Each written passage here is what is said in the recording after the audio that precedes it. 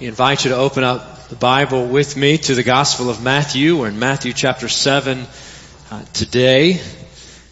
It's good to be back in the pulpit. It's good to have the opportunity to preach this morning. And a special thank you to Nick Seaman for preaching last Sunday in my absence due to illness. But we continue on our track this morning in the Sermon on the Mount, Matthew chapter 7. We'll be leaning into one verse today, a well-known verse, and that's chapter 7, verse 12. Matthew chapter 7, verse 12. And as you find your place in that portion of the Bible, let me invite you to join me standing for the reading of God's Word. Matthew chapter 7, verse 12. Jesus said, He said, "So in everything, do to others what you would have them do to you. For this sums up the law and the prophets." Would you pause with me for prayer? Father, we pray that you would guide us now, that you would speak to us now through your word, through the reading, the proclamation of your word, for the glory of your name, the good of your church, the growth of your kingdom. So speak to us now, Lord, for we are listening. It's in Jesus' name we pray. Amen. We may be seated. We know this text. We love this text. The Golden Rule.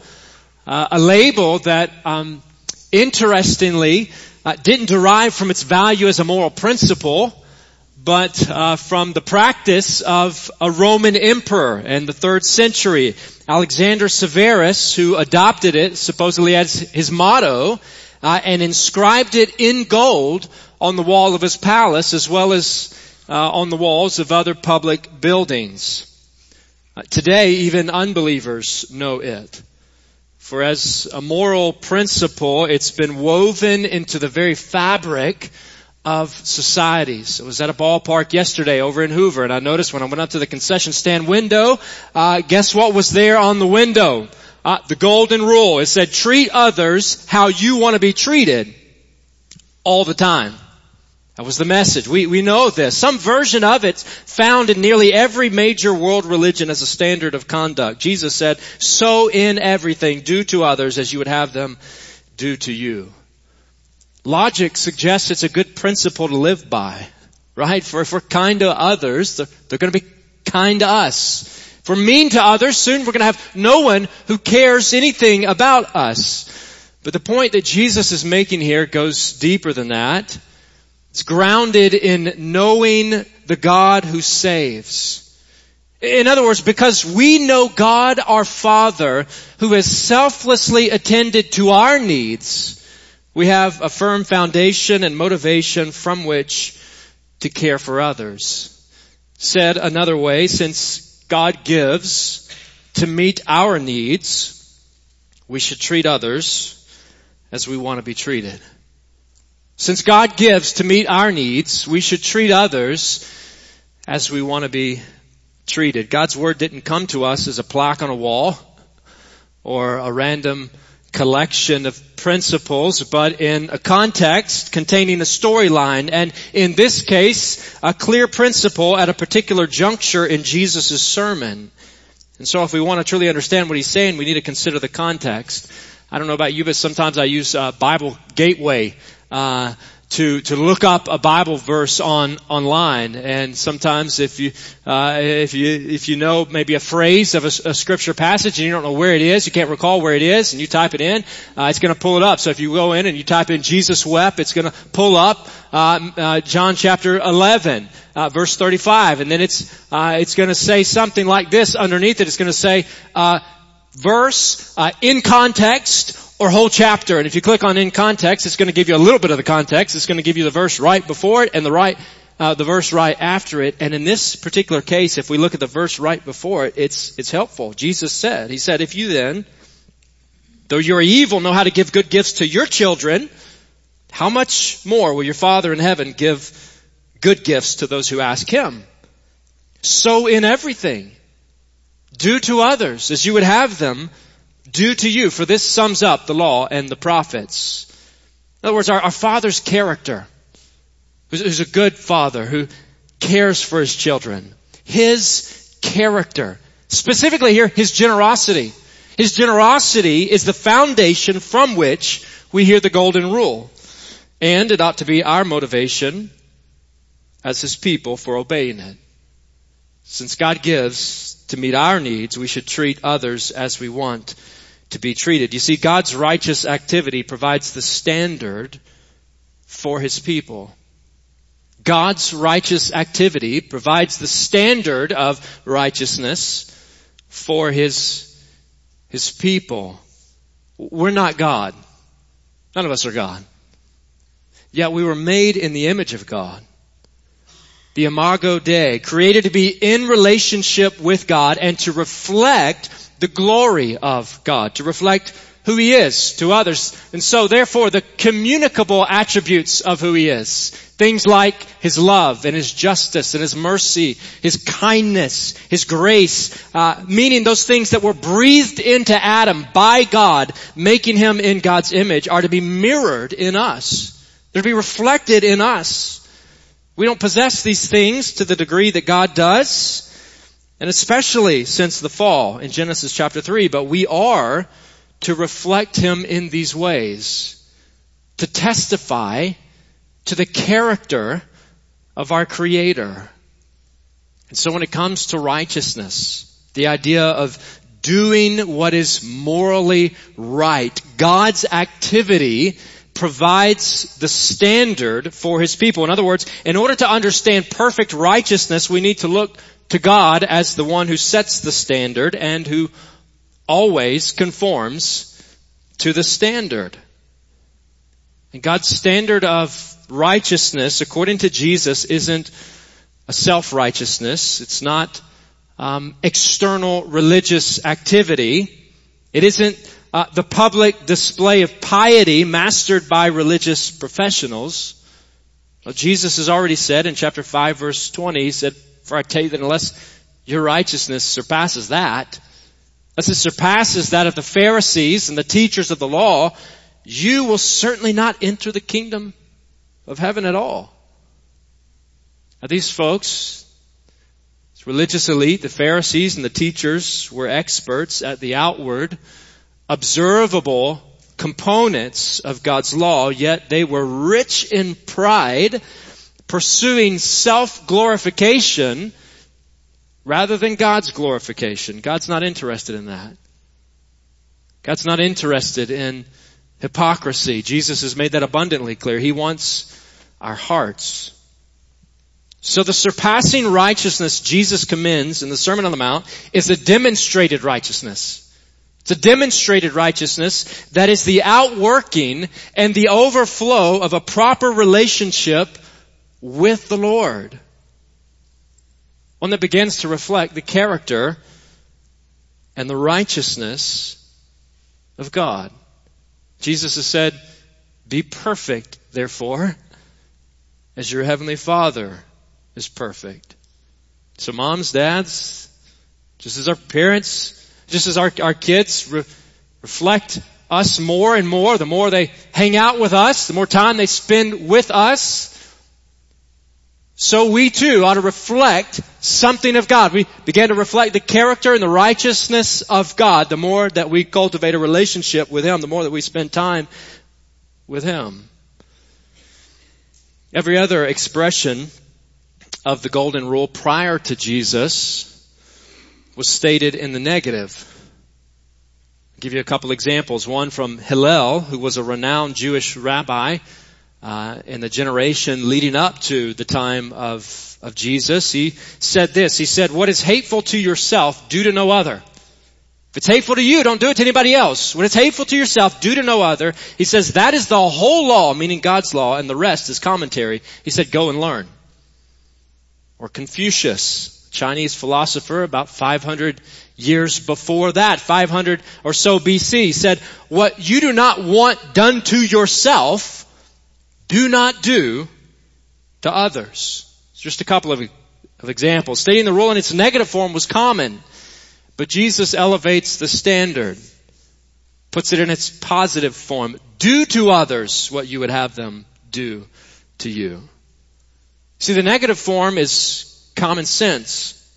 It's a way of living without which society would collapse.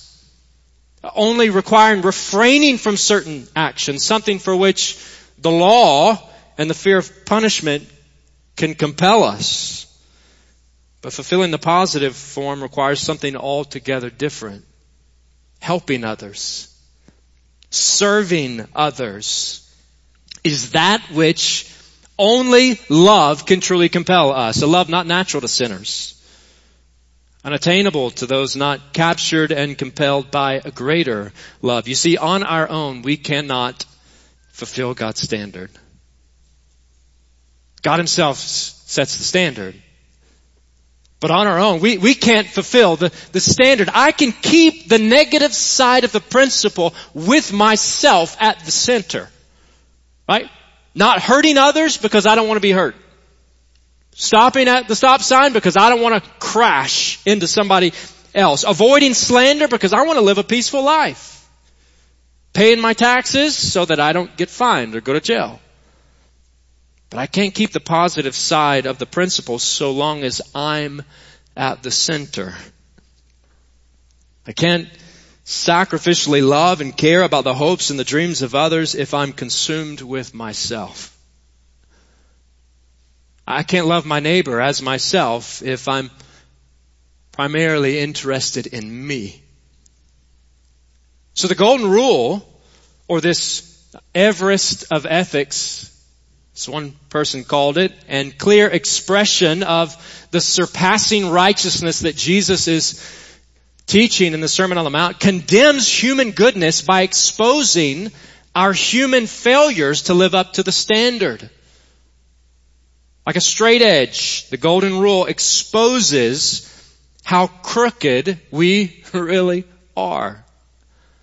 They use story to illustrate. A number of years ago, I don't know how many, probably 12 or 13 years ago, in the first home that Ashley and I owned, it was a townhouse, had a steep hill off the back of it, and a buddy and I decided probably late one night, this was before kids, that we should build a deck on that hill. There's nothing else that you can do with it. We had no experience in this, but you know what? I think we could tackle this. Let's do it together. Let's learn together. And so we embarked on that journey together, neither of us with any experience at that time in construction at all. And so two students who are also working, when do you work on such things? Well, you do it at night. Right? You do it when you have a few minutes. And so that first few minutes that we had, we went out and we began digging a hole for a post to support a little landing that then is going to have a stairwell that comes down onto this deck. And so we dig and we dig and we dig and we dig until we're tired of digging and we don't want to go to bed with just a hole. And so we said, let's put a post in that hole. Let's put a post in the hole. Let's put concrete around it. Let's get it secure. I think we did 2 or 3 maybe that first night. They're secure in the ground, a couple feet in the ground. Well, we wake up the next morning and we go outside with a little light cast on it, and you know what? The post looks like this. It's crooked. The light of day exposed the crookedness of our efforts. Likewise, the light of God's Word exposes the depth of our sin, the crookedness of our efforts. In fact, the Bible says it like this in Romans chapter 3. Therefore, no one will be declared righteous in God's sight by the works of the law. Rather, through the law, we become conscious of our sin. The law, of which the golden rule is a summary statement. That's what Jesus is saying here. This summarizes the law and the prophets. In other words, this is an expression, a summary of the Scriptures. It exposes our crookedness because none of us have measured up. On our own, none of us can supply an inward perfection that fully reflects God and His standard. Even Paul would say this in Romans 7 verse 10. I found that the very commandment that was intended to bring life actually brought death by revealing that we have fallen short of God's glory, earning His judgment. And yet it's precisely in that state, church, that dreaded state of condemnation before a holy God, that God Himself comes to meet our need through the life and the death and the resurrection of a Savior. Oh, church, you know His name. He is Jesus the Christ. And praise God, Jesus embodies the golden rule and empowers His people to practice it. Jesus embodies the golden rule. He comes and He lives it out. The only one to live it out perfectly. He embodies the golden rule and He empowers His people to practice it. Jesus comes to do for us what we could not do. To live the only truly righteous life. Ultimately, in order to lay down His life as the righteous substitute for sinners, exchanging our sinfulness for His righteousness, His holiness, in accordance with God's plan and in fulfillment of God's promises, so that we might turn to Jesus in faith and thereby graciously be granted entrance into God's eternal kingdom. Friends, this is good news. This is good. This is gospel news. The Sermon on the Mount is meant to drive us to Jesus. To reveal the depth of our failures, yet the wonder of God's provision. To see the perfect embodiment, the model of faithfulness to God in the life of Jesus Christ. And to be moved by the presence and power of the Holy Spirit to live out the kind of life that pleases the God who not only made us in His image, but saved us in His Son. So in everything, do to others what you would have them do to you. For this sums up the law and the prophets. You see, God did not save us to remain in our sin. He saved us to make us like His Son, so that we might live out the golden rule. God rescued us. He met our deepest need to make us like Jesus. Since God gives to meet our needs, we should treat others as we want to be treated. 20th century British minister D. Martin Lloyd-Jones says this. He says, after all, the law was not meant to be praised, it was meant to be practiced. Our Lord Jesus did not preach the Sermon on the Mount in order that you and I might comment upon it, but in order that we might carry it out. Jesus carries it out. He embodies the golden rule. And Jesus empowers His people to practice it.